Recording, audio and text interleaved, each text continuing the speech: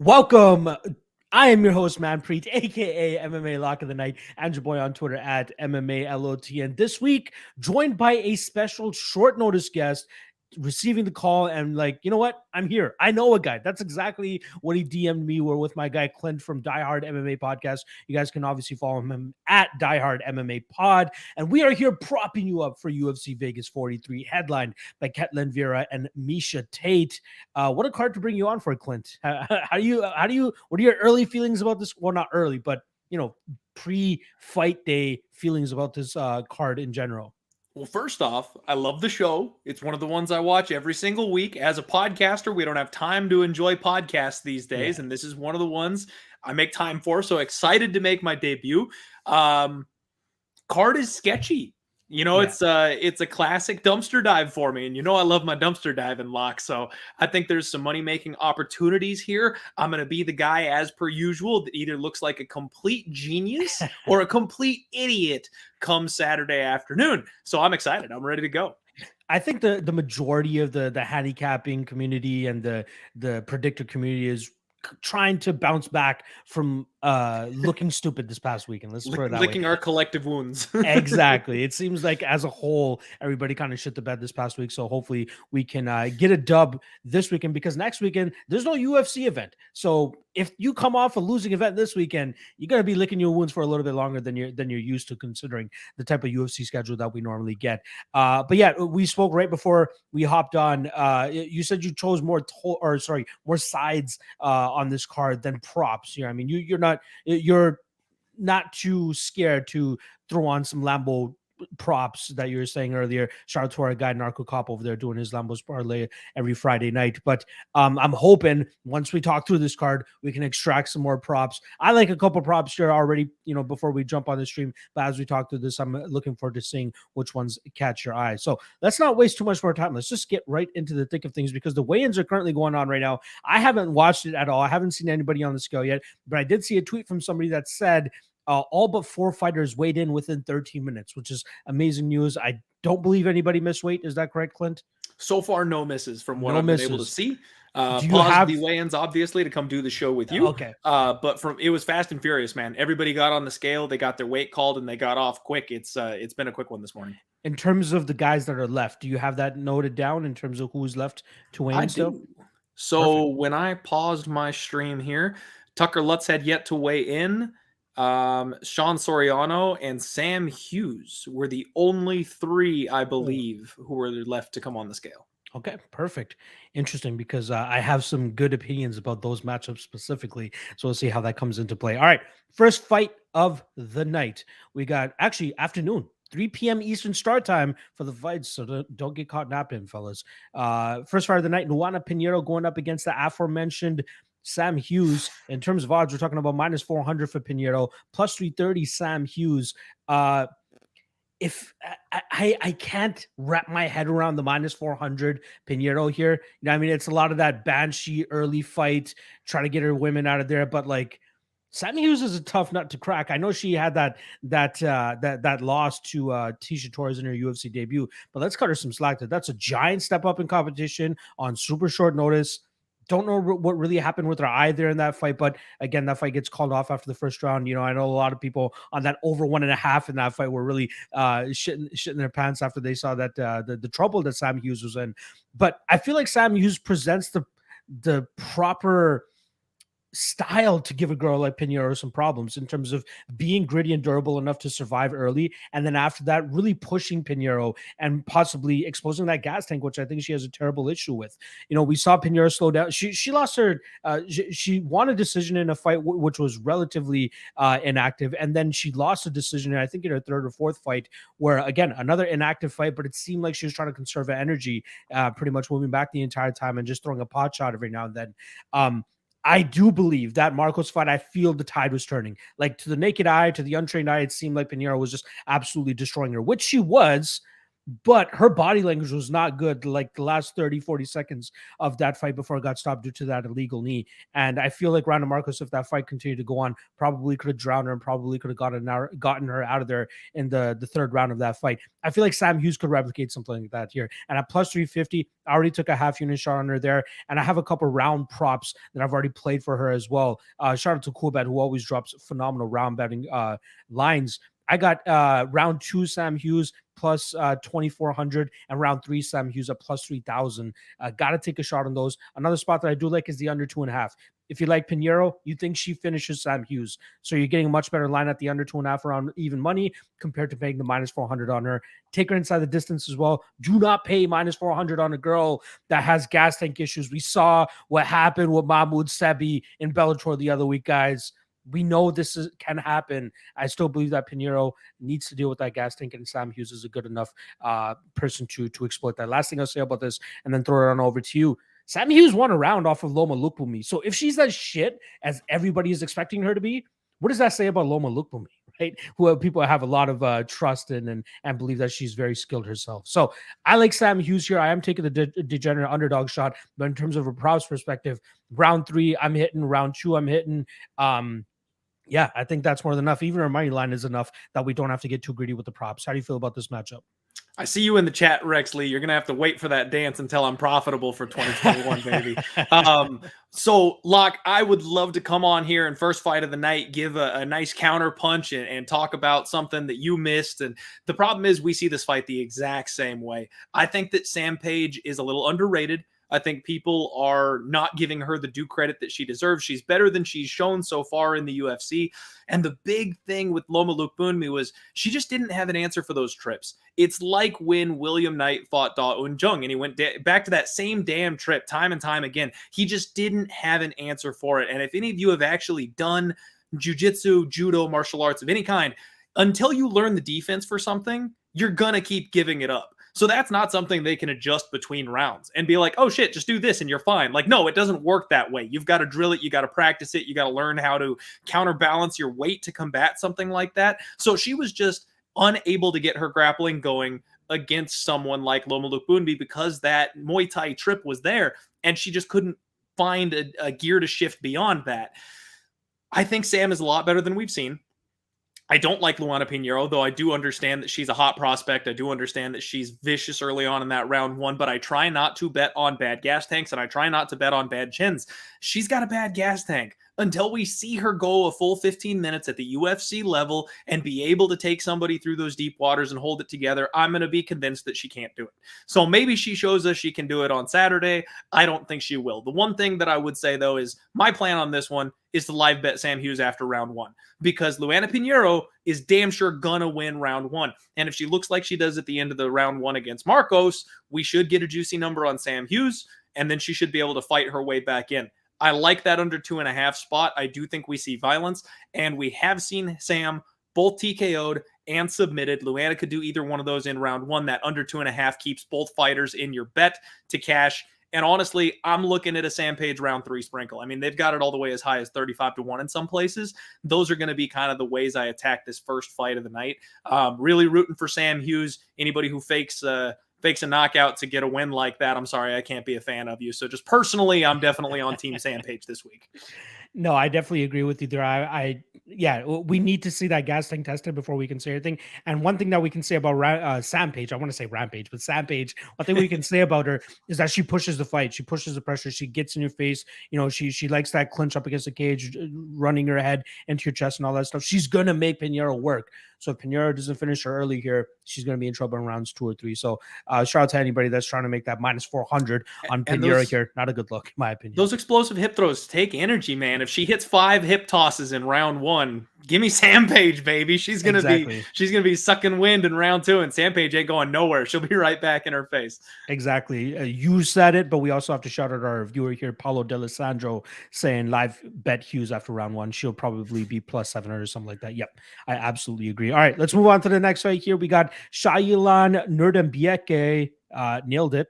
Going up against Sean Soriano in terms of odds. Heavy chalk here on Soriano. Minus 275 is what he currently sits at. Plus 235 is return on Shailan. Now, Shailan, well, you know, this fight seems pretty binary to break down. Shailan wants to get the takedown, Soriano wants to keep it on the feet and probably knock him out. And that's kind of the spot that I'm leaning towards more. So I do think that we'll see Soriano with a much crisper striking, should be able to put some good combinations on Shailan. And I actually think he knocks him out.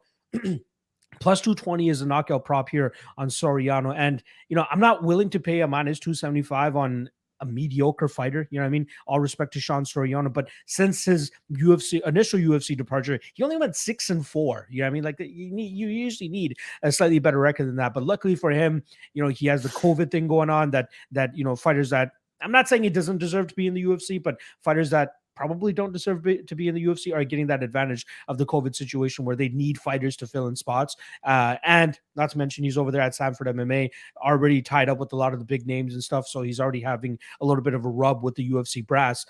So I understand why he made it into the UFC again. Not to mention, great first round against Christos Giagos last time around, but he did get caught in that dart stroke afterwards. So a couple different ways you could play it, in my opinion. Shout out to my guy Magic. I saw him tweet out a free bet, plus 1,200 Shailan by submission. There's 5 submission losses on Sean Soriano's record, so I kind of understand that. But out of the 19 wins, if I'm not mistaken, of Shailan, only 5 of them are by submission. So I'm not sure how proficient he is in those. But the fact that he always looks to drag the fight to the ground, a submission could possibly be there. However, I think that Soriano will be ready for that. Shailan seems to struggle to hold opponents down even when he gets them down. And that's the issue here. I think that Soriano should be able to get back to his feet. I think he'll be able to light him up and possibly knock him out within the first 2 rounds. If he wants to go out there, and I saw another fighter actually beat Shailan by using his own game plan against him, because Shailan doesn't look the greatest off of his back, right? He has hit a couple of reversals at times, but for the most part, when fighters are able to establish the top control, he can get grinded out. And I could see Soriano doing that. He did it to a wrestler a couple fights ago in Jose Mariscal. So maybe he takes that approach. But if he stays sharp on the feet, shucks off a couple takedowns, stuffs a couple takedowns, he can let his hands go. And I think he'll be able to find that knockout blow here. So the spot that I like is Soriano by KO. I more than likely will be sprinkling some money on that. What's your favorite prop in this fight? And who do you ultimately think ends up getting the nod here? You know, again, man, you really chopped it up well on this one, and it's hard to add anything to that. The comment about this fight being binary is about as good as it gets. Shailan has to wrestle. Like, the only time he wins fights is when he's physically dominating his opponents. That's how he gets his fights done. And the problem is, I would love to take that shot by submission, but again, like you said, he's really not that gifted of a submission specialist. It's just that Sean Soriano is so bad on the ground that there's a chance he gets it done. I think Sean Soriano showed some good improvements in his last fight, man. The big sprawl that he showed in his last fight showed some good hips, some good awareness. I just don't know if he can keep it up for a full 15 minutes. I feel like this fight is a decent spot to bet on violence again, maybe go under 2.5, just because Sean Soriano should win this fight in round 1. But Shailan is a tank of a man. He's durable. He's tough. If he's going to work his way back into this fight, I do think he's available to get a submission or a ground and pound finish if he can get Sean into his world for about 10 minutes in the back half of the fight, you know, rounds 2 and rounds 3. So I definitely think another violent spot under 2.5. I really hate this fight.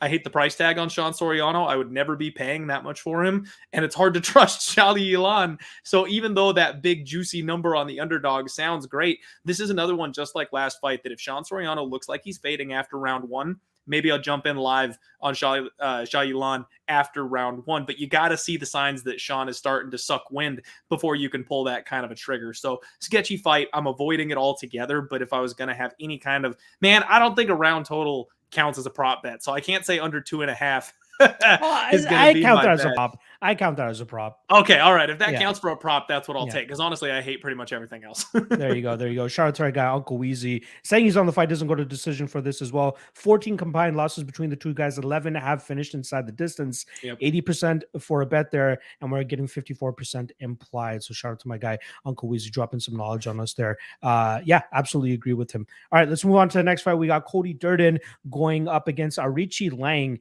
In terms of odds, we're currently looking at minus 165 for the wrestler Cody Durden and plus 145 for the striker Arichi Lang. For some reason, I always thought that Cody Durden was much shorter than he is. But then once I actually looked at these guys, like their statistics and their metrics and all this stuff, they're the same size. I don't know why I thought Cody Durden was undersized for this division, but that kind of helps me in terms of I thought if he was much shorter, we'd see Irichi Lang kind of keep him on the outside and use his striking, which is obviously where he probably has the advantage in this fight.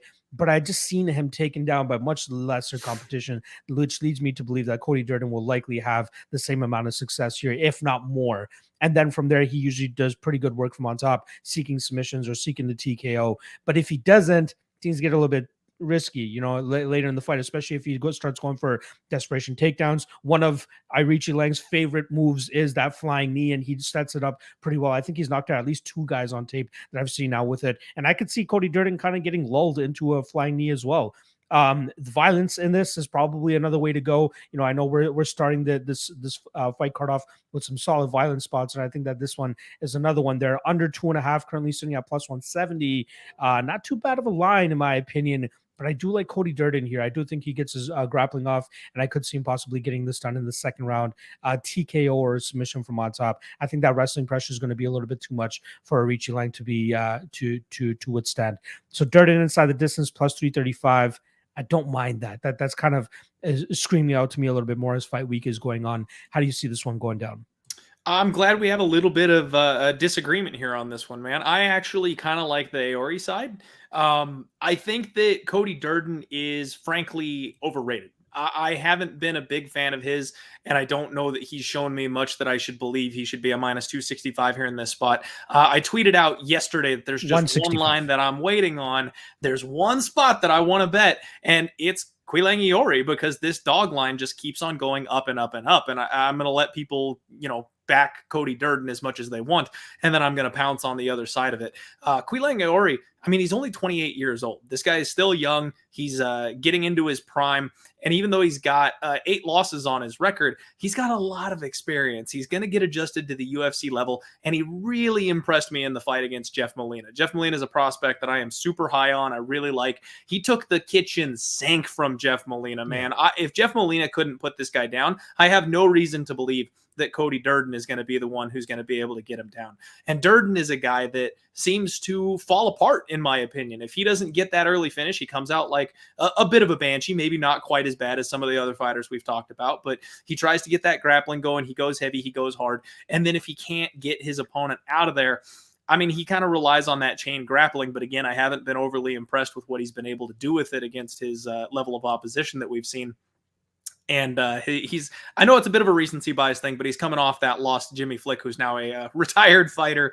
And that never looks good when you're taking on current UFC roster guys. I think Quileng Iori is getting better, and I think his wrestling is decent, that he'll be able to keep this thing in his realm. And then I actually don't see a finish coming on this one. I think this one goes over. I think these guys end up in the body lock up against the fence quite a bit. And I think Quileng Iori by decision at plus 280 is the way I would go on this one. I like it. Some difference. I love it. Yeah, I could absolutely see that as well. I am very impressed with his striking for sure. And I did not do my job at all by not saying that he is the Mongolian murderer. Like, how the fuck could I skip that? You gotta mention that every single time. Man, for a guy called the Mongolian murderer, like, he's got 11 of his 18 wins by decision. And that's why I kind of think the over is in play here. That great fight name, man. It's an awesome fight name, but let's be real. He doesn't murder much of anybody. So I think Cody Durden will be tough enough to hang in there, and the murderer will get through with the decision. Well, what's the nickname we got to go with then? The Mongolian injurer, the Mongolian... what do we go with? Like, what's a step below murderer? What's the like the Mongolian paper cut? There we go. The Mongolian paper cut. Kill you with 1,000 paper cuts, whatever it was. All right, let's move on to the next fight here. We got Terrence McKinney going up against Fares Ziam. This was one of the closer line fights throughout the week. Right now, it's sitting at minus 125 for Ziam, plus 105 for Terrence McKinney. You didn't like violence last time. I think you're going to like violence this time, considering what Terrence McKinney brings to the table. The guy, how could you not like violence right? here? Yeah, exactly. Terrence McKinney, a banshee, right? Like his last, 4 opponents only combined for about 107 seconds of fight time, which is crazy. Obviously, we know his UFC debut, short notice against Matt Frevola, goes out there and dusts him with the first combination that he throws, 7 seconds. I believe that's the fastest in lightweight history. So big ups to him for being able to achieve that. But the guy has power, man. He's built very lanky and weird. weird and able to generate, momentum to knock out these guys from weird situations. I've seen him knock out a guy from full guard. Like, it's just insane the ability this guy can muster up in terms of his power. His grappling seems to be his bread and butter, though. He wants to get the fight to the ground, and I think from there he really does some good work in terms of looking for submissions or looking for finishes from on top. He does have a sneaky head kick as well that he's able to land on a couple of opponents, which guys don't really see coming at times. But I feel like a guy like Farasiam, very seasoned striker, should be able to see that coming from a mile away. I think the striking style of McKinney is a little bit too wild, that if he does, overswing a little bit too much, Ziam will probably be able to catch him on a counter of some sort. But we have seen McKinney, when pushed in fights and got into the second and third rounds, the guy slows down quite a lot. And I feel as though even if Ziam hasn't gotten a finish inside the UFC yet, this could be a prime position for him to go out there and do that, in rounds 2 or 3 of this fight. The way that I'm playing it, I already have an official play. Shout out to Coolbet, plus 600 on Terrence McKinney round 1. I took a half unit stab on that because I believe that's probably the bulk of his win condition is to get this done early. But after that, Ziam probably takes over in rounds 2 and 3, probably even gets a finish in round 3. So under 2.5, I think it's around minus 185. Not too bad of a bet in my opinion. Again, the recency bias of Ziam not finishing fights, I think that's going to change here with the way that McKinney fights. You always need that one like legitimate ingredient in a fight. For me, it used to be Nico Price. It used to be Jillian Robinson, but they really kind of started to like shore up their games. Whereas Terrence McKinney still seems like a wild banshee at times, right? His striking still needs a lot of work. He really just has that head kick. Let's be honest. Outside of that, it's a little bit too wild and reckless, especially when you're going up against a seasoned striker like Ziam. So my props, like I'm saying, round 1, Terrence McKinney. I got a plus 600. I'm hearing that it's around plus 400 on FanDuel and all these other spots. I still think that's a really good spot. And then the under 2.5 of the fight doesn't go to decision. Those are the spots I'm looking at. I'm picking McKinney round 1. How are you seeing this one?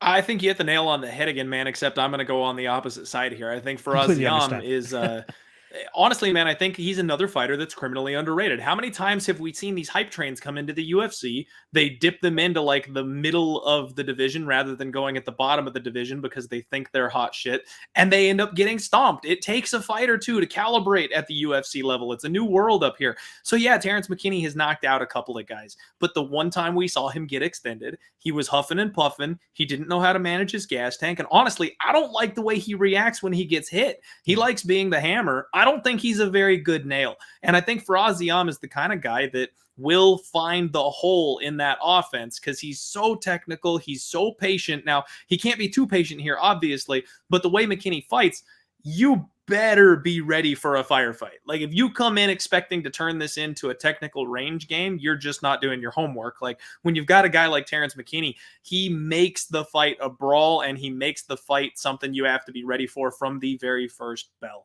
I do think that Faraz Ziam is going to take advantage of the holes in Terrence McKinney's game because they are there, they are available, and the guy has won several fights already in the UFC doing exactly what he does very impressively.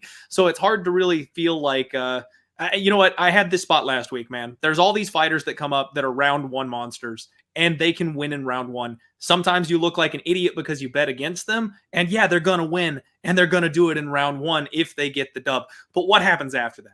I definitely think that Faraz Ziam is the type of guy that's tough and durable enough, at least early, to go ahead and weather that early storm and then turn the tables on someone like Terrence McKinney. And I think I would be taking a shot at Ziam wins by KO. That looks like plus 300, plus 320 floating around out there. I don't want to do any specific round because the way McKinney fights, this thing could be over in the first. Maybe it takes him until the second or the third once McKinney slows down. But I do think that Ziam does end up getting a finish in this spot. And man, if you want to just be safe, fight doesn't go the distance is a parlay piece. Yeah. Shout out to my guy, Matt Morris, saying I already made the same bet on Coolbet plus 2,000 round 3 ZM. I have this, I don't know what it is. I think I got burned. It was probably the Dawkins fight against Shamil Abdurakhimov, where I took him inside round 1, and then he goes out there and knocks him out in round 2. It's happened to me a couple times. There was another one recently where it ended right at the ending of round 2, but I had the round 3 prop. So now what I'm doing is, if the price is good enough, if it's like plus 2,500, plus 2,000 or something big like that, I will take round 2 and round 3, or I'll take round 1 and round 2. So in this situation, like if you're backing Ziam, I would take round 2 and round 3 in case McKinney can't make it to the the 10th minute mark, the 11-minute mark, because the way that he fights, man, I wouldn't be surprised if he doesn't make it to round 3. The guy's just a banshee, man, and his gas tank does not look the greatest either. So yeah, I like the McKinney side, you like the ZM side, but the one thing that we can agree on is violence. Yes. And I'm glad that we can agree on violence. All right, let's move on to the next fight. We got Loma Lookboonmee going up against Lupita Godinez. Godinez setting records here. I believe this is her 3rd fight within 43 or 47 days. Obviously, last time around, she came up short against a much bigger Luana Carolina, and that's one of those fights that you can kind of like point people towards to be like, okay, this is a fight where size matters, because Godinez was doing everything correctly, in my opinion. Maybe it could have made a couple differences or changes in terms of how she was attacking those takedowns, but the fact that she was struggling as much as she did to get a girl like Carolina down, yeah, sizing had issues there. I think that Sijara Eubanks, who was the original opponent there, was going to complete those takedowns and be much better from on top. But yeah, Carolina did a good job in terms of staying vertical, and Godinez really struggled with that, especially with the striking and the range that she had to deal with there. Luckily for her, now she's going up against a similarly sized Loma Lookboonmee, who has a pretty good striking game, obviously hailing from Muay Thai and Tiger Muay Thai, which is no longer anymore. I think George Hickman, who was the coach over there, or the head coach over there, started his own gym now. So she's actually representing that gym over there in Thailand. So shout out to those guys. Loma really, starting to get better as fights are going on, but stylistically speaking, I think that this is a tough one for her to get over. I didn't even talk about odds. -165 for Godinez, +145 for Loma Lookboonmee. The prop that I'm actually looking at is Godinez via decision, which is currently sitting at +115. I do think that she'll be successful with a wrestle heavy approach. I wasn't that big on Godinez in the past because the majority of tape I was seeing from her, she's just going out there and striking with these girls, right? And that's kind of why I backed Savannah Juarez very small in that fight as a big underdog, because I'm like, okay, if she's going to go out there and try to strike with this Juarez girl, maybe she could find herself into some trouble. But she absolutely dusted her, grabs the takedown, gets this fight to the ground, and finishes it quickly thereafter. And which we saw in the Carolina fight, she wants to go for takedowns now. And I feel like she would be dumb as hell to not go out there and try to take down a girl like Loma Lookboonmee, who is improving, don't get me wrong, but I do think that she still leaves herself open to getting taken down. We saw Sam Hughes have, a decent amount of success in terms of controlling Loma. She got 3 minutes of control time in that second round against Loma, and then 2.5 minutes of control, or roughly about 2 minutes of control time in that third round. And she actually won that round based off that type of approach. Now we got Godinez, in my opinion, who's a better wrestler, better ability to get the fight to the ground, and possibly even better top control. I think that we see Godinez kind of roll in this situation. And that hurts me to say, because I love Loma Lookboonmee. I want her to succeed. I want her to go out there and start knocking chicks out. You know what I mean? But I just don't see that happening here against a girl like Godinez. So I go Godinez by decision +115. I might even have a play on her money line, -165. I still think that there's a decent enough value there to take a shot on her. How do you feel about this matchup? We are back on the same page for this one, man. Nice. I think that Lupita Godinez is being a little bit underrated here in this spot. And y'all need to put some respect on my girl Dread's name. Actually, don't do that, because I want to keep getting good numbers on her. People don't understand Luana Dread Carolina, and they don't understand how good she is going to be in a fight or two. You watch, Locke. Keep giving me good numbers. So I will continue to bet against her. Go for if it. I get a good enough. If you give me Sijara Eubanks again, I'll do it again. I'll just say that. So this was a spot. Actually, a lot of what I'm doing this card is what I said when that fight happened. And I said, look, size matters. Lupita's too small. She's coming up a weight class on short notice. She's not going to be ready for how big Dread is. After round 1, hammer Luana Carolina. And sure enough, after round 1, Lupita starts to fade because she's trying to overpower a bigger, stronger girl who is getting better. Her takedown defense starts getting stronger if you don't get her out of there in round 1. So we ended up getting like a +350, I think, or something like that on Dread after round 1. But we got to look at the numbers here. Vegas isn't stupid, right? So we've got Lupita Godinez, who's a -260, -280 favorite over Luana Carolina, her last fight. Now she's back at her real weight class, where her size and her strength and her wrestling is going to actually matter. And she's only a -150 against Loma Lookboonmee. Now, I know everybody out there loves Loma Lookboonmee. I do too. But the fact is, Locke, I have been waiting for the moment that I can fade her, because she is too small at this weight class in the UFC. She belongs at 105. There's no 105 division in the UFC, so she has to fight at 115. I think that Loopy's going to have success with the grappling. I think she's going to get the takedowns more than people expect. And we've seen Loma have an issue off of her back when she does get the takedown. I think that the submission is actually going to be my prop here.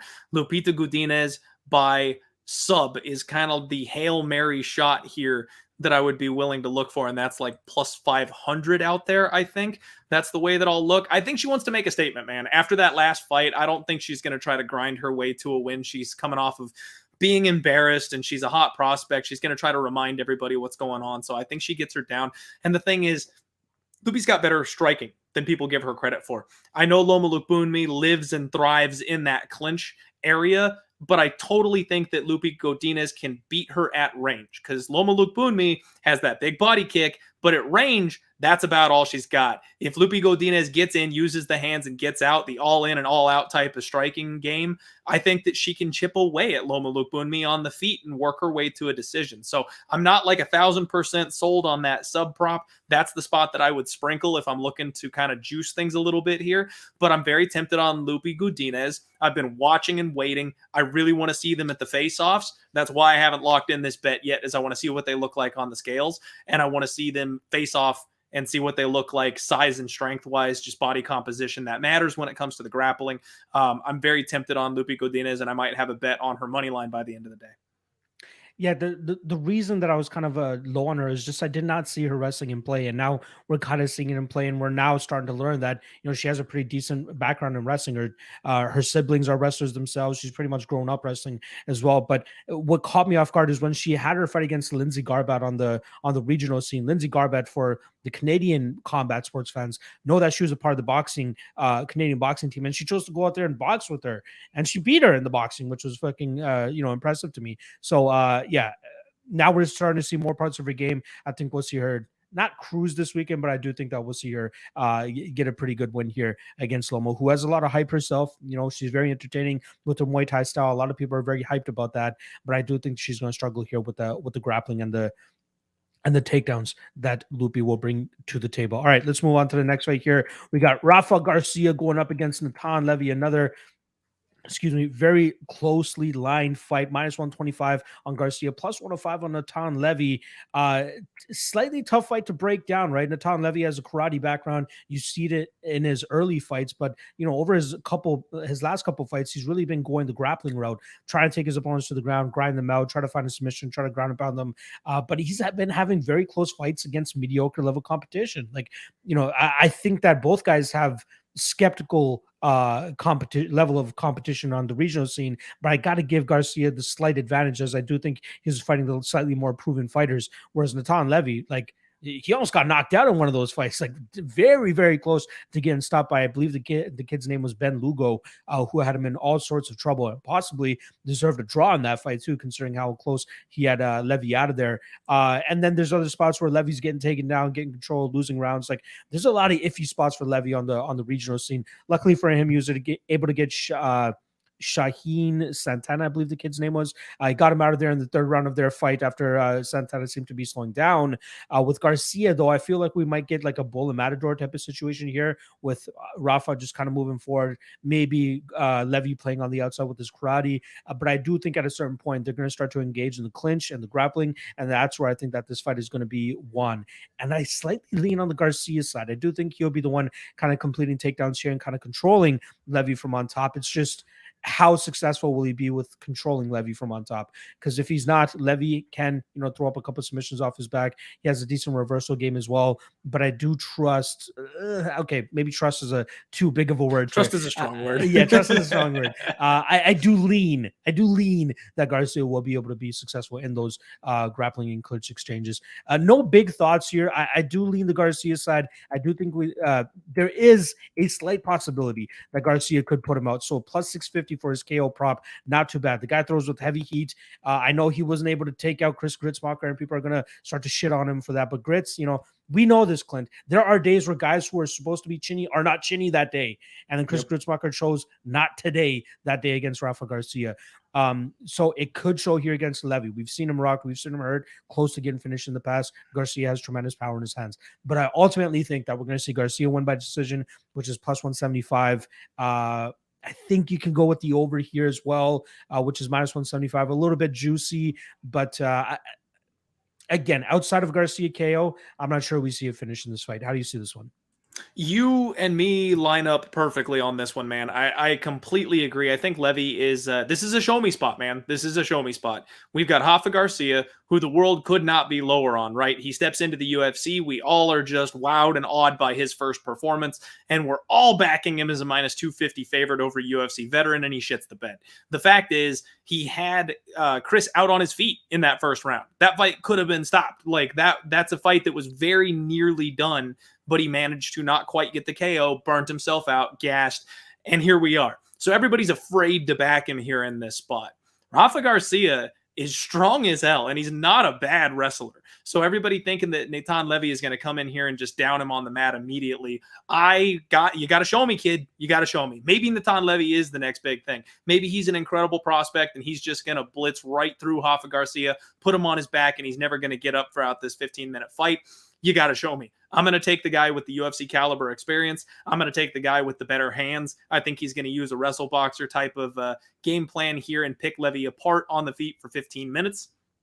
And if I was going to take a shot at anything, Locke, it would be a round 3 sprinkle, because Natan Levy is a guy who, again, you mentioned it. We've seen him clipped. We've seen him rocked. We've seen him hurt. If Rafa Garcia goes back to his normal pace, if he doesn't come out excited in round 1 trying to capitalize on the big bright lights of the UFC, if he just goes back to his methodical striking, I think he pieces Levy up on the feet. And if he does that correctly and Levy ends up taking a couple big shots, maybe the knockout materializes a little bit later in the fight. The over or the fight goes the distance is probably the safest play on the board for this one, but I wouldn't be shocked by a late finish. And I do agree with you that if there is a finish, it's probably going to come from the Garcia side. I'm on the Garcia money line at minus 110. Levy got to show me before I'm willing to back him or go the other way here. And I think it's a sweet spot because everybody's too scared to put their money on Rafa Garcia right now, which is why we're getting a good price.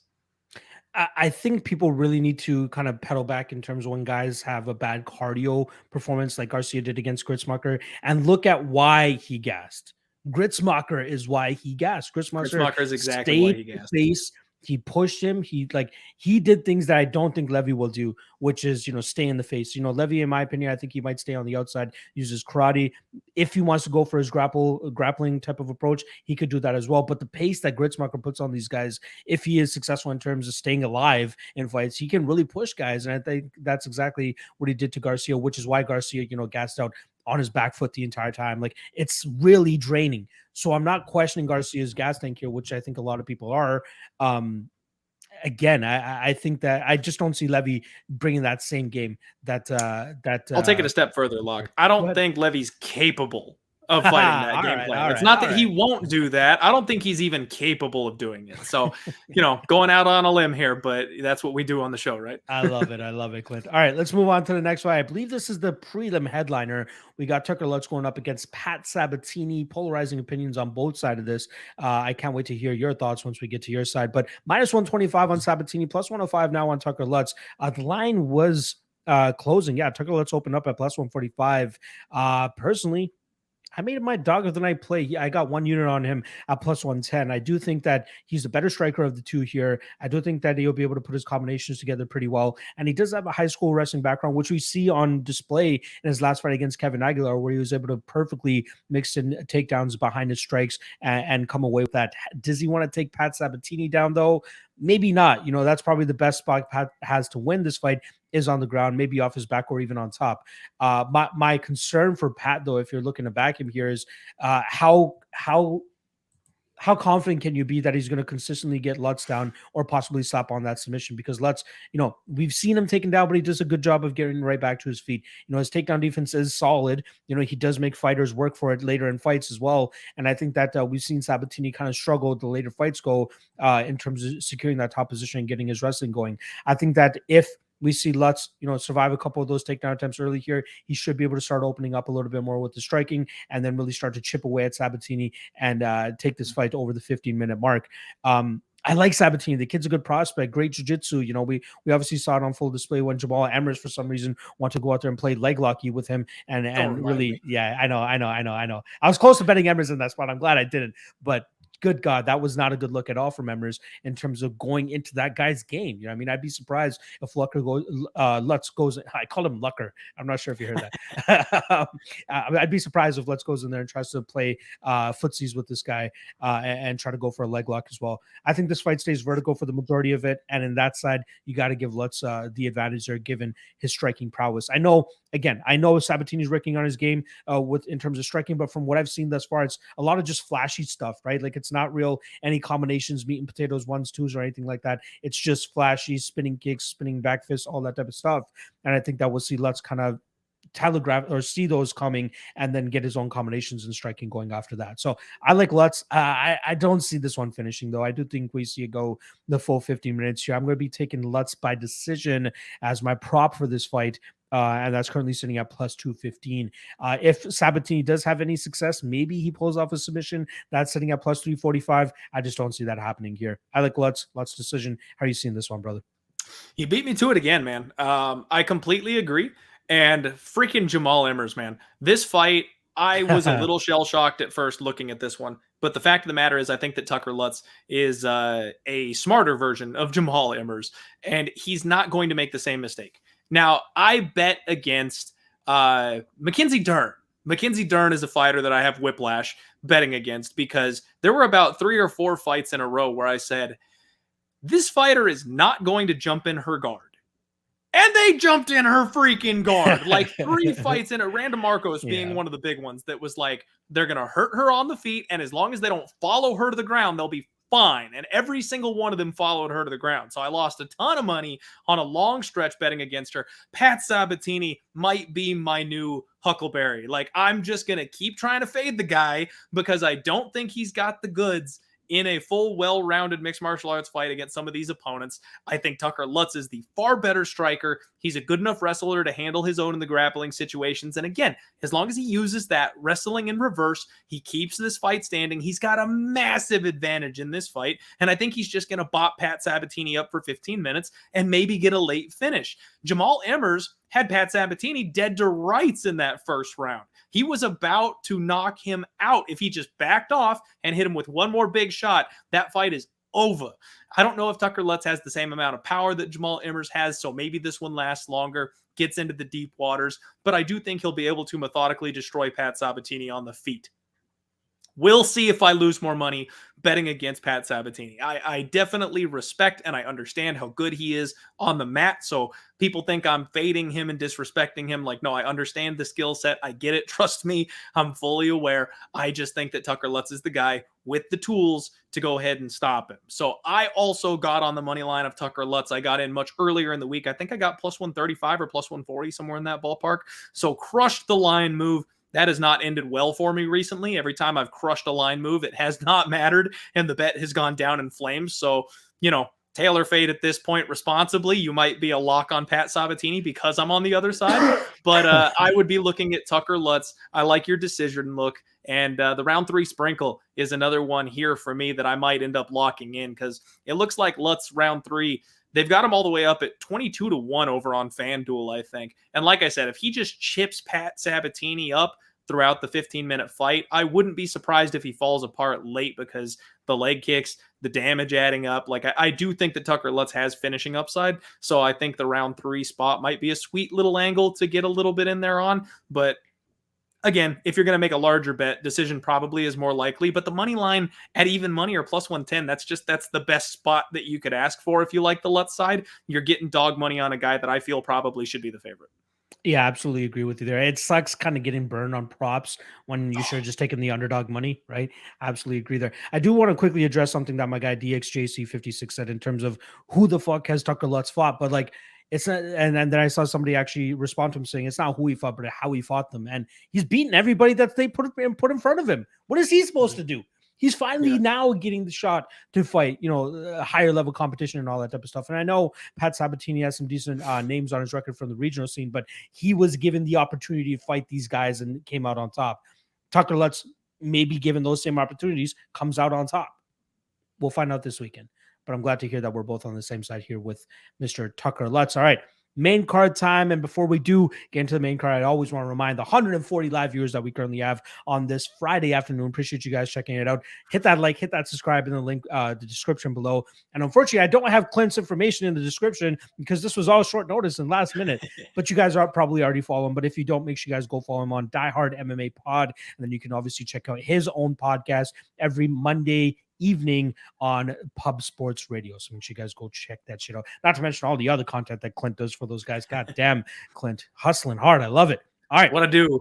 Let's go. All right. First fight of the main card, we got Adrian Yanez going up against Davy Grant. In terms of odds, we're currently looking at there we go. Minus 310 now on Adrian Yanez, plus 255 the return on Davy Grant. Now, Davy Grant never been KO'd. So that's an interesting aspect of this fight that we need to look into. However, Adrian Yanez is just an absolute beast with the striking. When he gets into his flow state, he's really able to put together some great combinations. One thing I've noticed with him as well, he's one of the most balanced fighters inside the UFC. And what I mean by that is with the striking, you always see him kind of like, feet perfectly spread apart, great stance, never really leaning over too much one way or the other, never really like off balance. Like you never really see him trip up or anything. That's something you see from some fighters, but Yanez just stays true to his striking style and is able to, produce these knockouts time and time again. However, this is a tough one with Davy Grant, in my opinion. Davy Grant,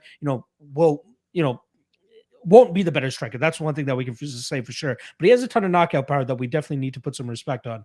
He throws wild winging hooks. He threw like the same combination over and over again at Martin Day and managed to knock him out with it in the third round. Got Jonathan Martinez with the same thing there.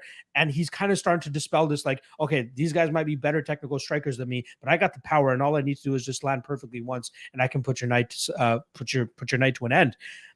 Are we that confident that Yanez is going to go out there and get the knockout against a guy who's never been knocked out before?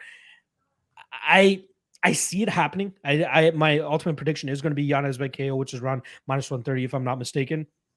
I wish we were getting some plus money on that, but it is what it is, especially against a guy that has never been knocked out before. Like I said, another interesting aspect about Davy Grant's game is I feel like he's going to attack Yanez in a way that he hasn't been attacked in the UFC before.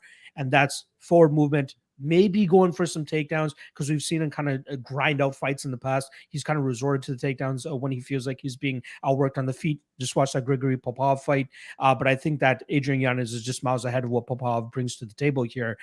I like Yanez. I like him inside the distance. I'm considering him as a possible parlay piece. I'm just not sure if I can pull the trigger myself yet. At minus 310, I would rather take him inside the distance, in my opinion. But again, Grant is tough as hell. We could see this go over the full 50 minutes, but we could see Yanez still get his hand raised due to that as well. So a couple spots here. Like I said, Yanez by KO, minus 105 actually right now. Davy Grant by knockout, plus 850, plus 1,000 on a couple of spots. Not too bad of a head spot if you are too heavily invested in the Yanez side. Sorry, there was a comment in the comment section that just threw me for a loop for a second. I gotta take care of that. Collect yourself. Yeah, I'm like, what the fuck did I just read? Anyway, Yanez KO. That's where I'm going to be going. I'm not sure if I'm actually going to be betting it myself though. That's my favorite prop on the fight. What about yours? I think I got whiplash from the same comment that you. It's always fun when you read those and you're just like, yeah, what? I will say this right now. Sorry, Clint. Before we go on. Keep the politics off the stream. No politics in here. We're here to talk about fights. Keep that shit off the stream. If you guys want to talk about it, make friends. Go talk on Twitter, IG, whatever the hell it is. Please, please, please. Let's keep that shit off the stream. If we talk fights and we talk bets here. Exactly. If you're talking politics, there better be a betting line on it. Yeah, we're exactly. not getting into it unless it's actionable. If I continue to talk about it, I'm sorry, guys. We can't do it anymore. All right. Go for it, Clint. What's your thoughts on this matchup? Yeah, man. I honestly, I think the UFC is setting up my poor guy, Davy Grant. So I know he's never been knocked out. I know he's been durable his whole career, but freaking A, man. This is the spot where I think Adrian Yanez puts the nail in the coffin that got started by Chito Vera. Like, I've seen this time and time again, and somebody like called me out for not having an example of it on my own podcast, and I have an example that works perfectly, in my opinion.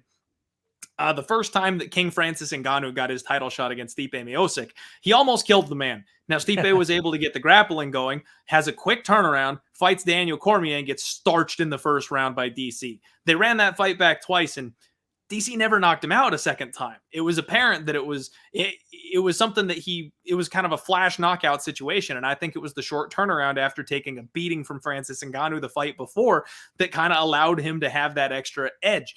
This is the kind of spot where I think that Davy Grant is coming back too fast. I know he didn't get knocked out by Chito Vera, but he took a beating. He took an absolute beating in that third round.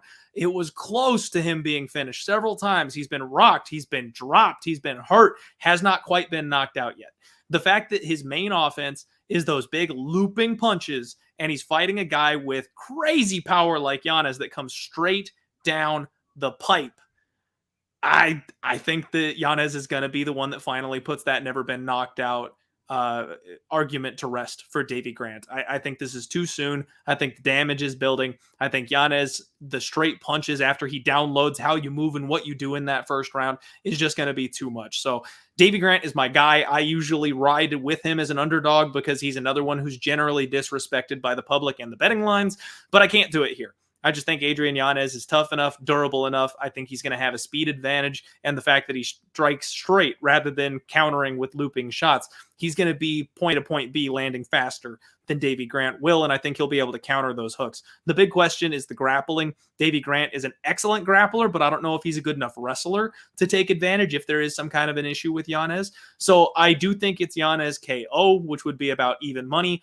I can see him winning minutes because if Davy Grant does hang on there, he could also lose rounds by getting dropped like we've seen him done in the past. I parlayed Adrian Yanez myself a little bit earlier in the week. This line is getting a little out of control. I see minus 370 all the way out there, which is crazy. But if you want to bring that price tag down, Yanez KO doesn't sound bad to me. And then, of course, another spot where you could look at a round 3 because Davy Grant, if his chin is going to hold up, it's going to be later in the fight that the knockout comes. You might be onto something with the round 2 and round 3 situation, but the bookies are on to us with this one because you're not getting very good numbers for Yanez round props. Round 2 is only like plus 400, plus 450. Yeah. Round 3 for Yanez, now we're talking 8-1, plus 850, 10-1. That's more in the ballpark where I would look at making some kind of a round prop. Yanez round 3 doesn't sound too bad for me, but getting a minus 370 favorite down to even money for his best path to victory by knockout. How can you go wrong with that kind of a bet? Yeah, I like that as well. I see a lot of people kind of giving Yanez shit for that Costa fight, but like Costa, very good jab in that first round, was able to kind of just ding him pretty much at will.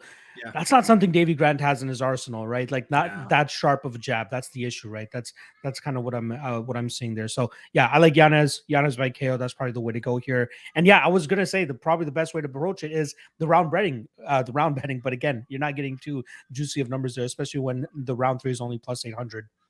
Makes sense. All right. Let's move on to the next fight here. We got Joanne Wood. Yes, you heard that right. Joanne Wood going up against Taila Santos in terms of odds. Obviously, heavy chalk here on Taila Santos at minus 350. Plus 290 is the return on Joanne Calderwood. I think Taila Santos is the shit, man. A lot of people are just dragging her through the mud because of that loss in her UFC debut to Mara Romero Barella. But I really think that was either the layoff or just ring rust or just UFC jitters. You know what I mean? Like debutant jitters against a girl like Barella who's already been there for as long as she has. We saw a night and day difference between Santos in that fight and her next fight against Molly McCann, where she actually ended up going off as the underdog in that fight. Happy to cash that shit, by the way. There's no way I'm backing Molly McCann at favorite odds, but Taila Santos did a really good job in that fight in terms of, just using takedowns herself and even getting her striking going, which is probably the best part of her game. Now, here what Joanne Wood, we know what her game is. She throws in volume. That's kind of her game. She wants to go out there and land more strikes, and hopefully think that's enough to get the judge's decision. However, she's been screwed out a couple of decisions. She's won some decisions that she probably shouldn't have won. But that's a game you play when you bet a Joanne Wood fight. Now I'm doing my best to not drop the Calder anymore. But with Joanne it's Wood, hard, man. We're programmed. So hard. Exactly.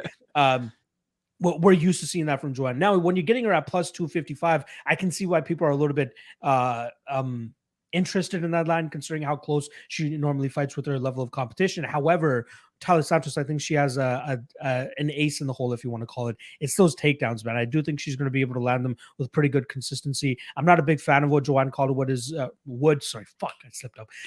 What Joanne Wood does off of her back, I feel as though Tyler will be able to control her on the feet, or on the ground. And even if this does get back to the feet, this comes down to volume versus power, right? I think that Santos hits with a lot more conviction than what we see from Wood.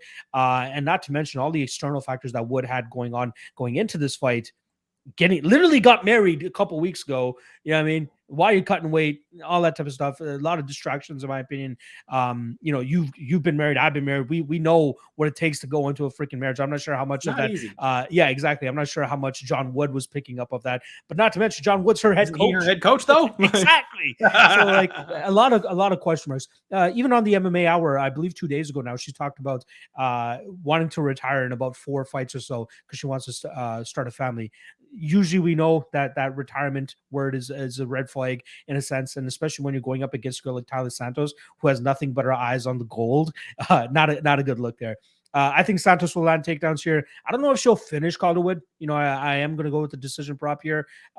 Santos by decision, currently sitting at -135. I think we just see a full, complete MMA game from her. I think she puts it on her with the feet, then gets the takedowns after, clearly making the rounds in her favor. I know a lot of Woods fights have been close, but I don't think that this one will be that close. I think that we'll see the -350 justified here. How do you feel about this one? Once again, I agree with you, man. Taila Santos is my parlay piece to go with Adrian Yanez. Squares parlay on the board, but that's what I've done for this weekend because I find it hard to argue against it. Taila Santos is gonna have the grappling advantage.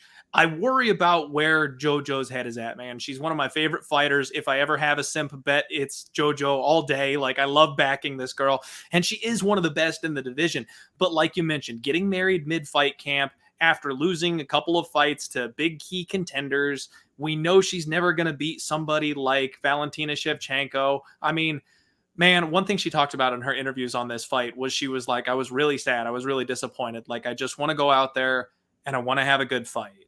And she is deflated because she knows she's going to be on her back for 15 minutes here. Like, she knows it's coming, and she's sad that she got this matchup because she knows how this fight is going to play out. So JoJo, she's going to have a striking advantage, but I think Talia will do enough to close the distance. And then once she does, we're going to get a lot of cage control. We're going to get a lot of grappling. And someone, Kung Dao Chicken, I want to shout out because he nailed it. Yeah. If you are doing something like I am, where you've got that parlay, hedge JoJo by decision. She doesn't win any other way. She's never submitting Talia. She's never knocking out Talia. She relies on volume and striking. So if she's going to win, it's going to be by decision. You're getting a +300 underdog to win in her best path to victory. Geez, best and path came out Beth.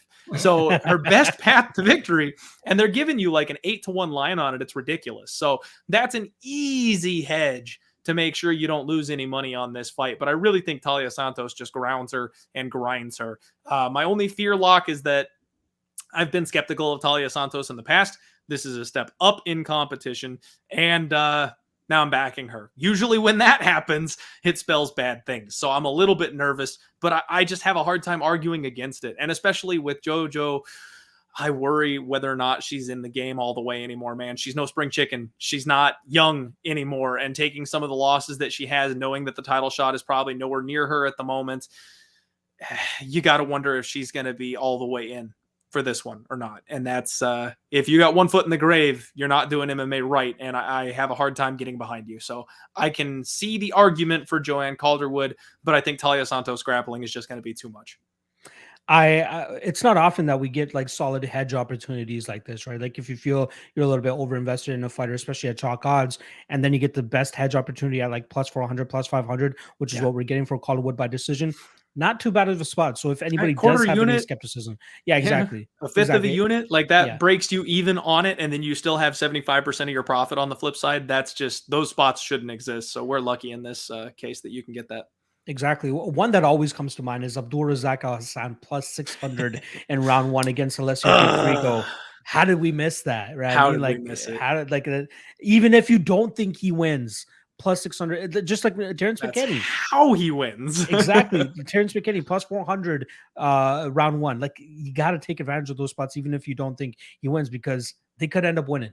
So yeah, that's definitely a good approach there. All right, let's move on to the next fight. A fight that was actually scheduled a couple months ago. We're getting it now though, between Hani Yahya, between Kyung Ho Kong, and the line, pretty much sticking at a pick 'em, which it was last time as well. I do lean the Kong side ever so slightly. I do think that if he survives early here, I do think he should be able to, pull away in rounds 2 and 3. Uh, does he finish in round 3? What are the odds here right now for Kang round 3? Currently sitting at plus 1400. I'd be willing to take a little bit of a sprinkle on that, to be honest. There's The amount several that round 3 spots I feel like are live yeah, on Saturday, man. yeah, the amount that Yahya does slow down, I do think that Kong could spring it on him there. And Kong also has had sketchy gas tank issues himself, but I just don't think to the extent of what Yahya shows. Yahya really goes for it early in the fight, tries to get his jiu-jitsu going, tries to get the submission going. If not, he starts to slow down. That's where we start to see like his wild winging hooks really start to come into play, because he doesn't care about getting taken down. Because if he gets taken down, he's in his world. No matter how gassed he is, he'll probably always find a way to either pull off a reversal or even throw up enough submissions off of his back to keep his opponent guessing. But I think that Kong, I think he'll be rangy enough here. I think he should be able to keep it on the feet.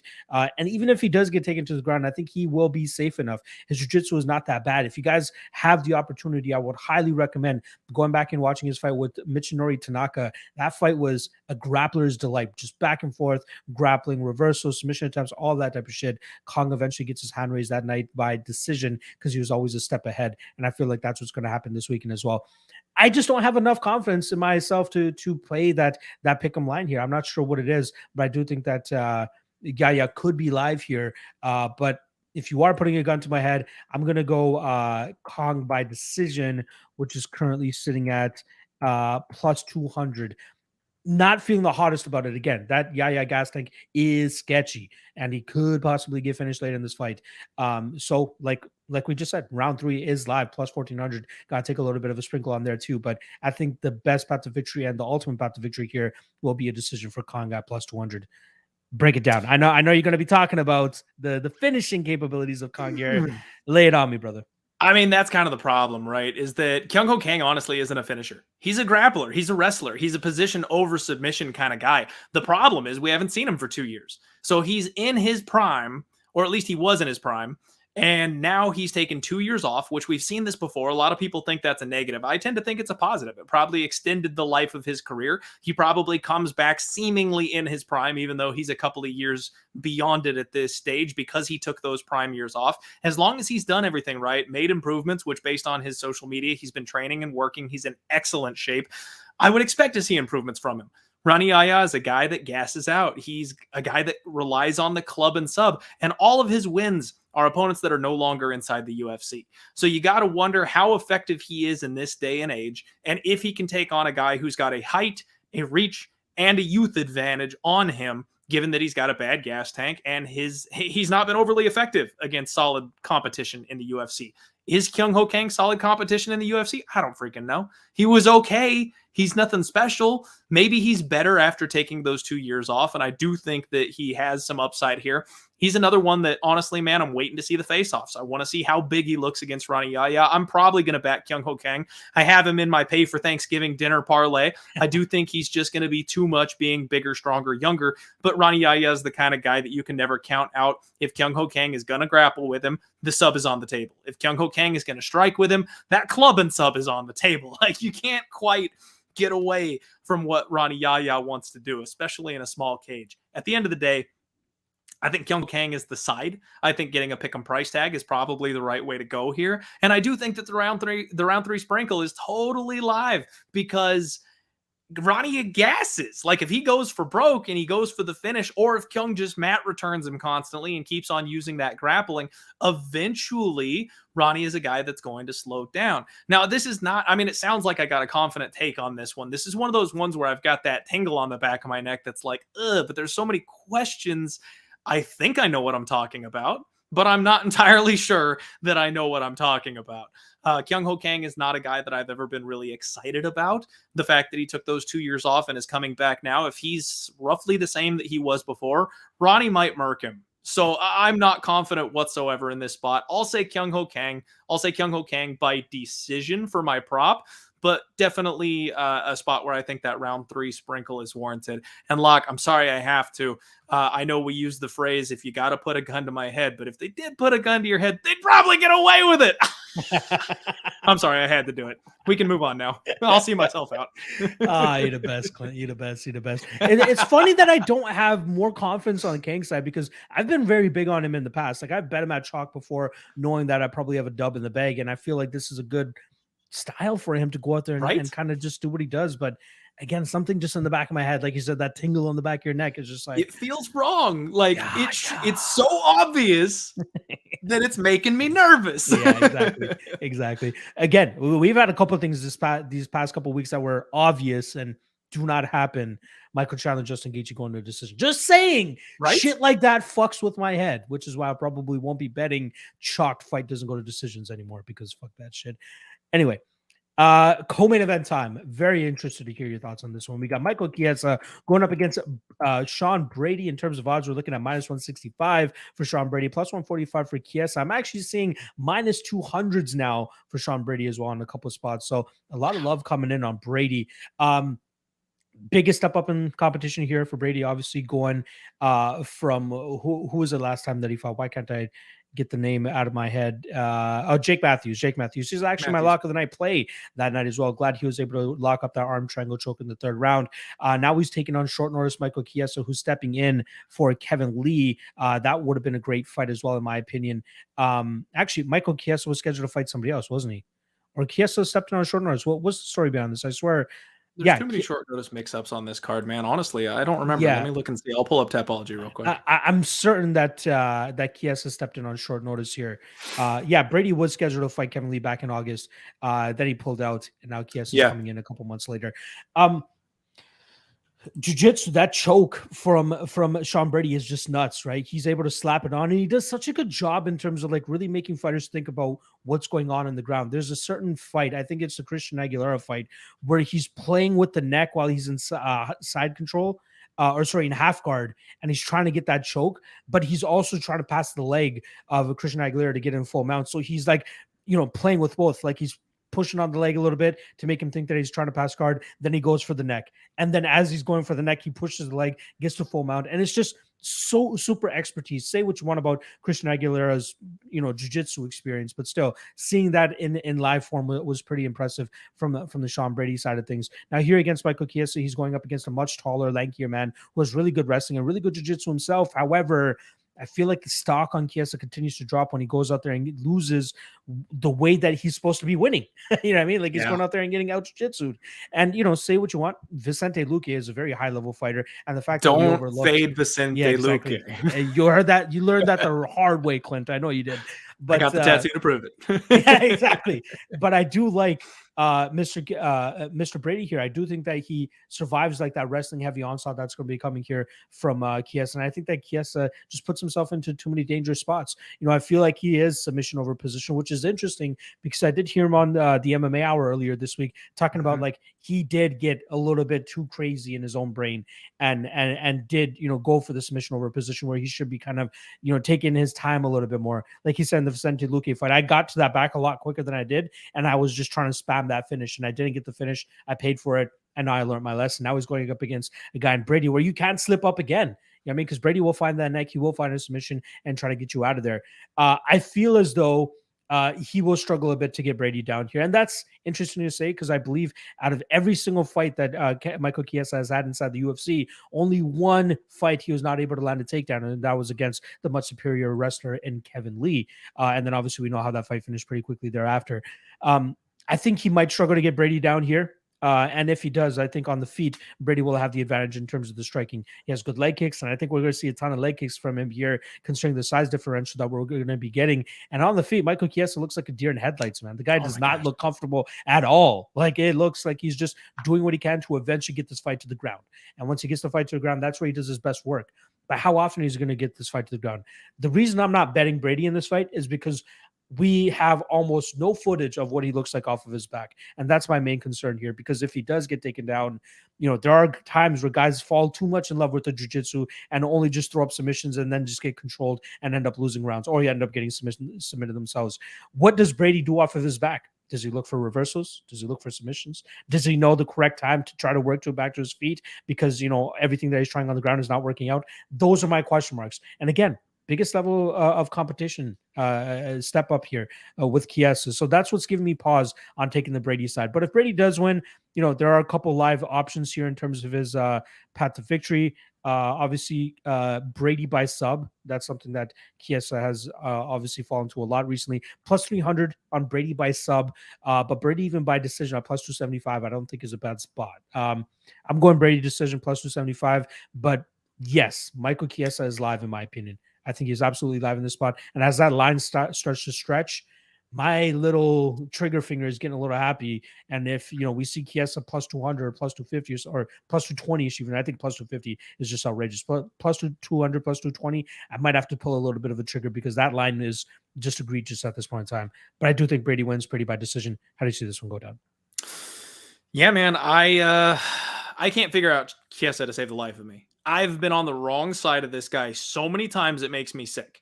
I have basically beat the drum about the fact that I don't think he's a very good fighter. He's a decent wrestler, and he's freaking huge. Those are the two things that he does.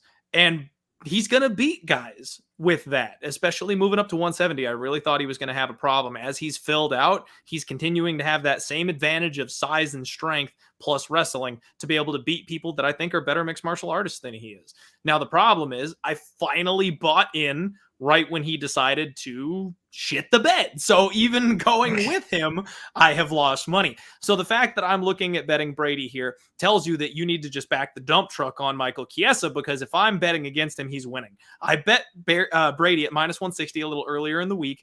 I think that his wrestling is strong enough to counteract Chiesa's. I know he's smaller stature-wise, but he's a strong, powerful guy. He's got good wrestling. He's also a BJJ black belt. I think the ground games are going to kind of counter each other out here. I do think that Brady's intelligent enough to know not to get stuck on his back with somebody like Chiesa. It all comes down to whether or not Chiesa can force him on his back for 15 minutes. If he just doesn't have an answer for the wrestling of Chiesa, well, there you go. That's going to be his path to victory here. I don't see Chiesa submitting Sean Brady. He's the kind of guy that's super defensive. He's solid with his submission defense. I don't see anything like that posing a problem. But we've seen Michael Chiesa have these mental lapses. He's got the desk job at the UFC. He, once again, is another one of these guys, kind of like JoJo that we just talked about, that has seen that they're probably not going to be in the elite realm of fighters, at least fighting the way that they are now. He might have that self-belief that he thinks he's still going to get there, so can't necessarily count him out for that. But when you've got a cushy desk job that you're very good at and you don't get punched in the face for, you got to wonder if they're all the way in.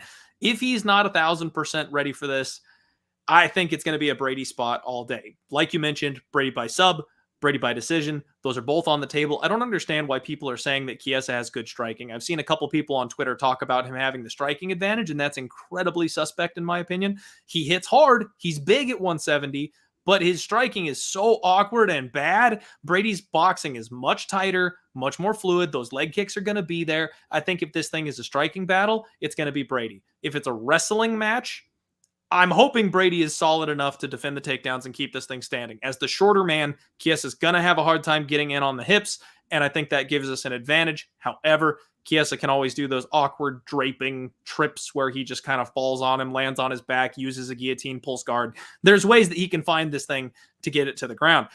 So I do completely respect that Chiesa has a path to victory here, and like I said, I'm terrified being on the other side of him again.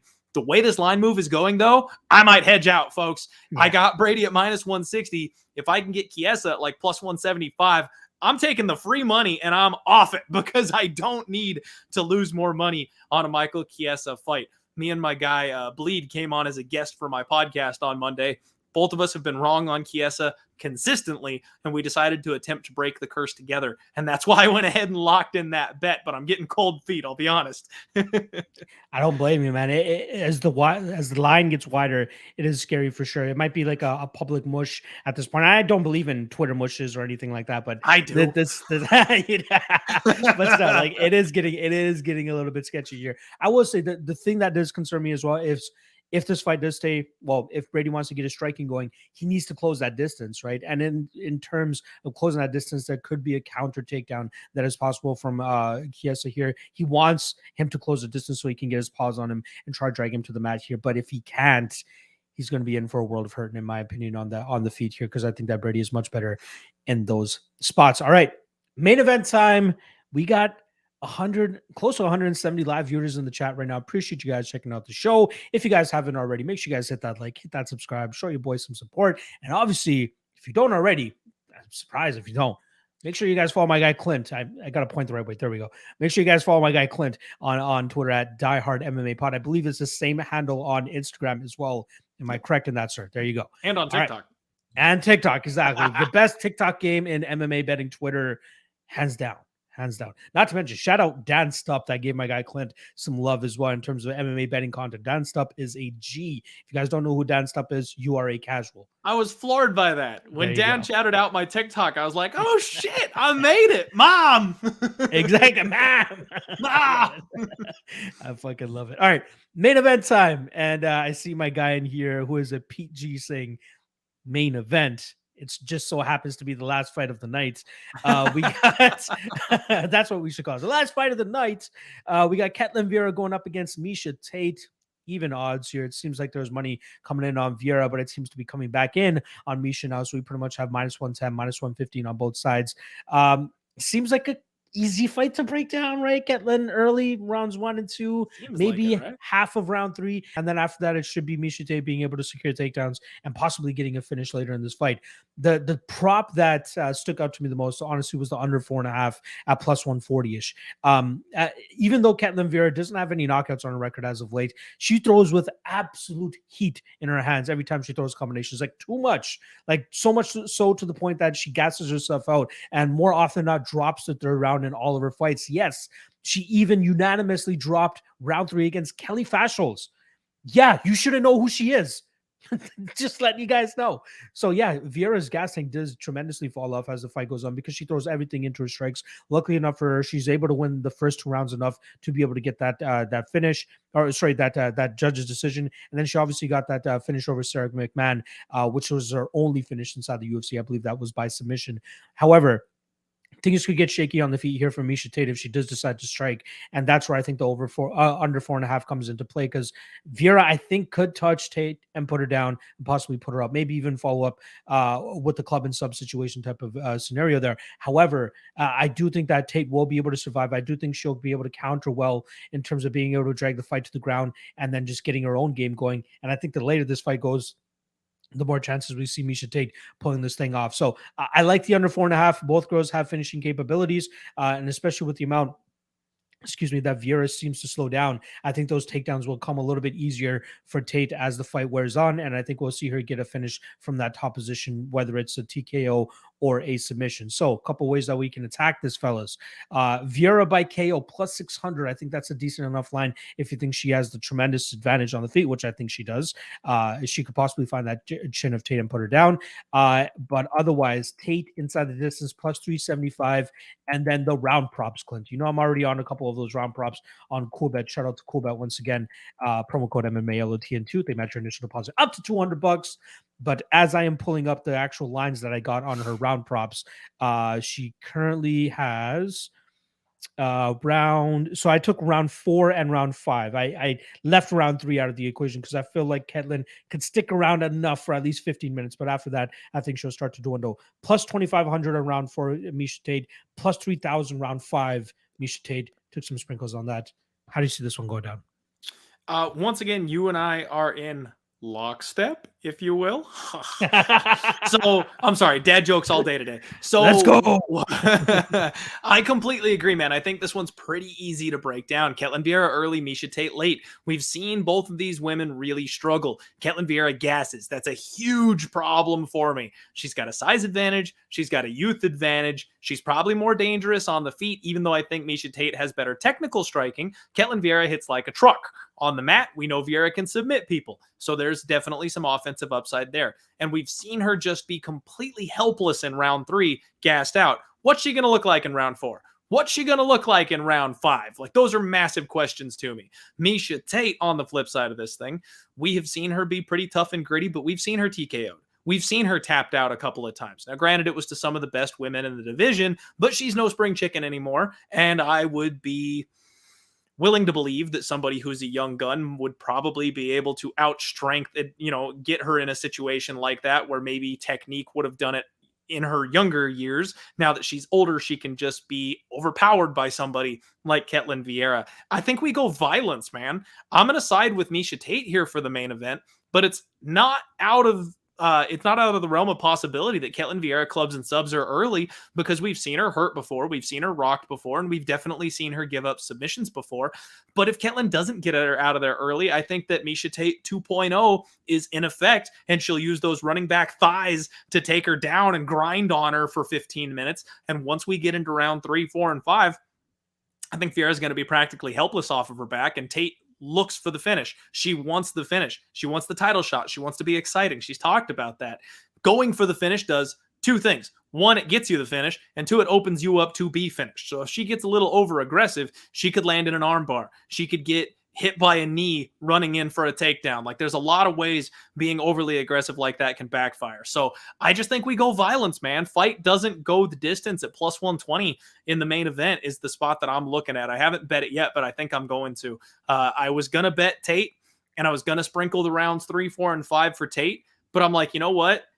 Ketlin Vieira is very dangerous early in this fight. Why not just bet on violence and don't care who wins? Just root for an exciting fight when we think this is going to be a boring women's main event. Hopefully Miesha Tate comes out, pushes the pace, and causes this thing to be exciting one way or the other.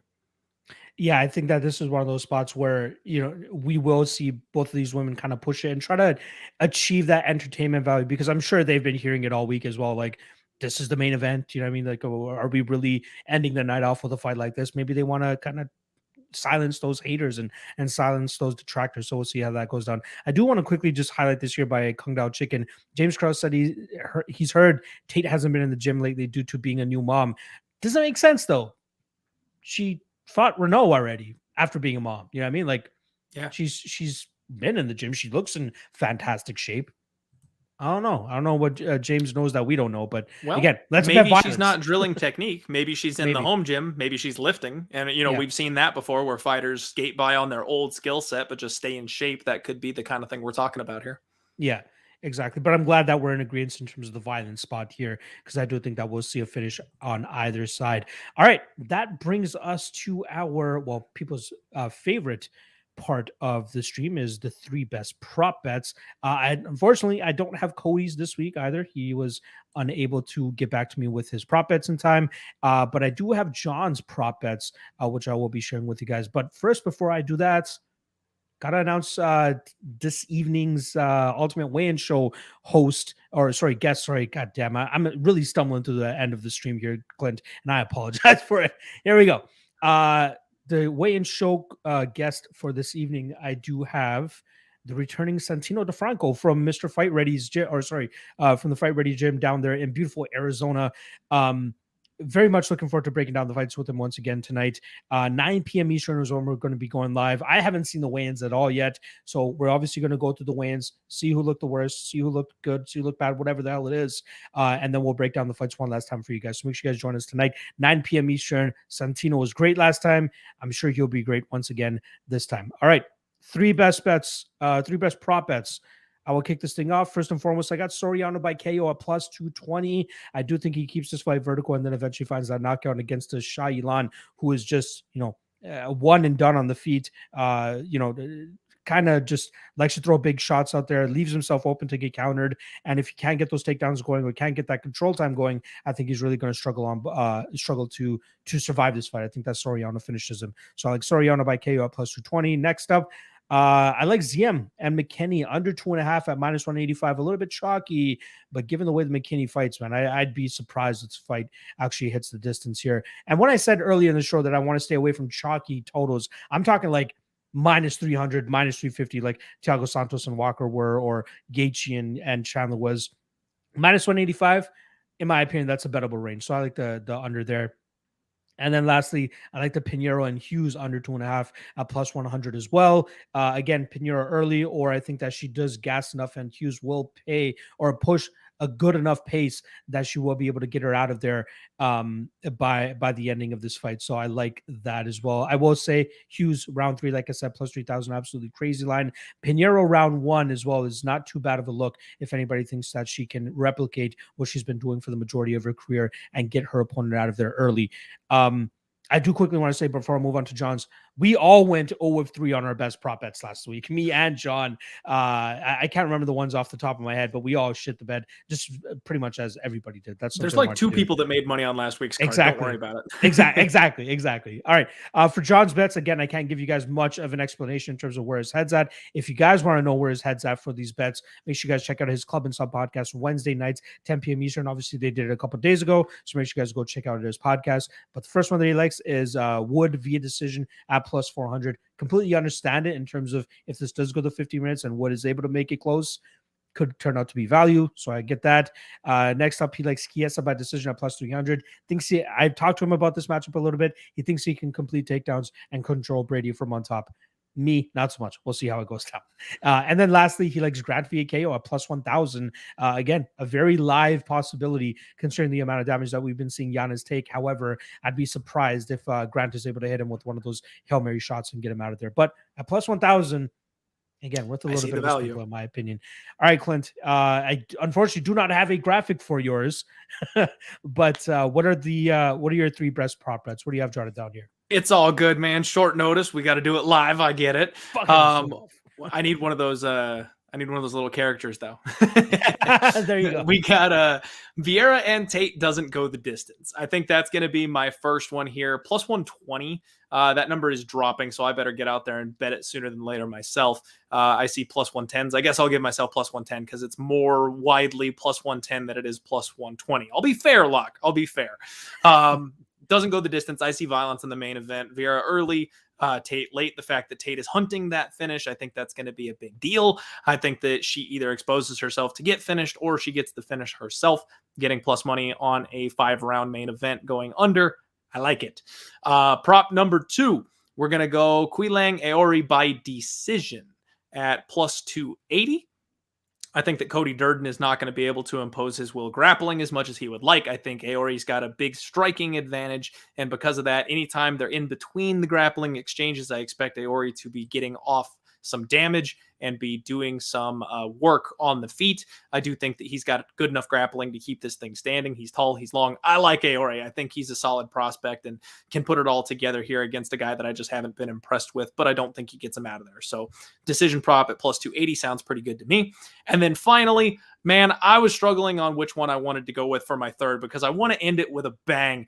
And I think I am going to go ahead and give out Garcia by knockout at plus 650 for my third pick. You can have one or two where you play it safe a little bit, but then you got to go for the bag with one of these props, man. And I think there's just significant upside to Rafa Garcia.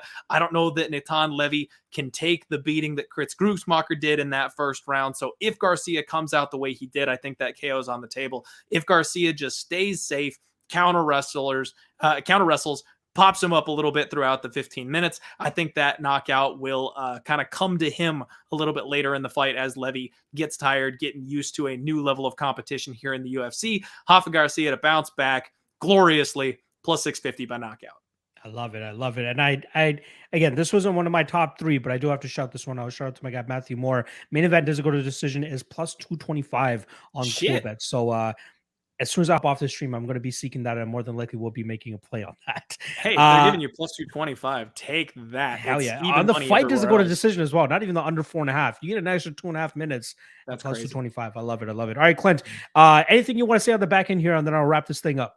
Hey, just watch out for my undefeated post-weigh-in show breakdown. I'm going to go finish that as soon as we pop off here live, and I'll be uploading it. It should be ready in an hour or so for everybody to view over on Pub Sports Radio. Give me a follow at Diehard MMA Pod on pretty much every social media platform. And then that's about it, man. Thanks for having me. Happy to jump on and break things down with you on this one. No worries. Thank you for jumping in on short notice. I truly appreciate it. And I know we're going to go, I said we're going to go 60 to 70 minutes. Now here we are almost 90 minutes into the damn podcast. But again, it's just so fun Every talking to you, time. Clint. It's Every just time. so fun. What am I supposed to do? The people enjoy it. We got 170 live viewers in here currently. Again, make sure you guys hit that like, hit that subscribe, and then give my guy Clint some love as well. 9 p.m. Eastern, I will be back with Santino DeFranco to break down the card one last time for you guys. I am going to go watch the weigh-ins myself right now as well to see if there's anything that catches my eye. But yeah, make sure you guys enjoy the fights. And again, if you guys don't catch tonight's fights or tonight's stream, tomorrow, 3 p.m. Eastern is the start time of the fights. Don't get caught napping. Early start time. God, I love it. I don't even know if I'm actually going to be watching it. I think I'm going to a pro MMA show up here in Ontario, headlined by Sarah Kaufman. So I'm very much looking forward to that. But yeah, appreciate everybody checking out the stream. Good luck on your bets tomorrow. And I will see you tonight at 9 p.m. Eastern for the Ultimate Wayne Show. War Tucker Lutz, I guess. I'm going to go with Tucker Lutz. That's how I'm going to be ending this show. I like it. For Tucker Lutz. Let's go. Let's go. Peace out, guys. Appreciate you guys joining the stream. See you guys tonight.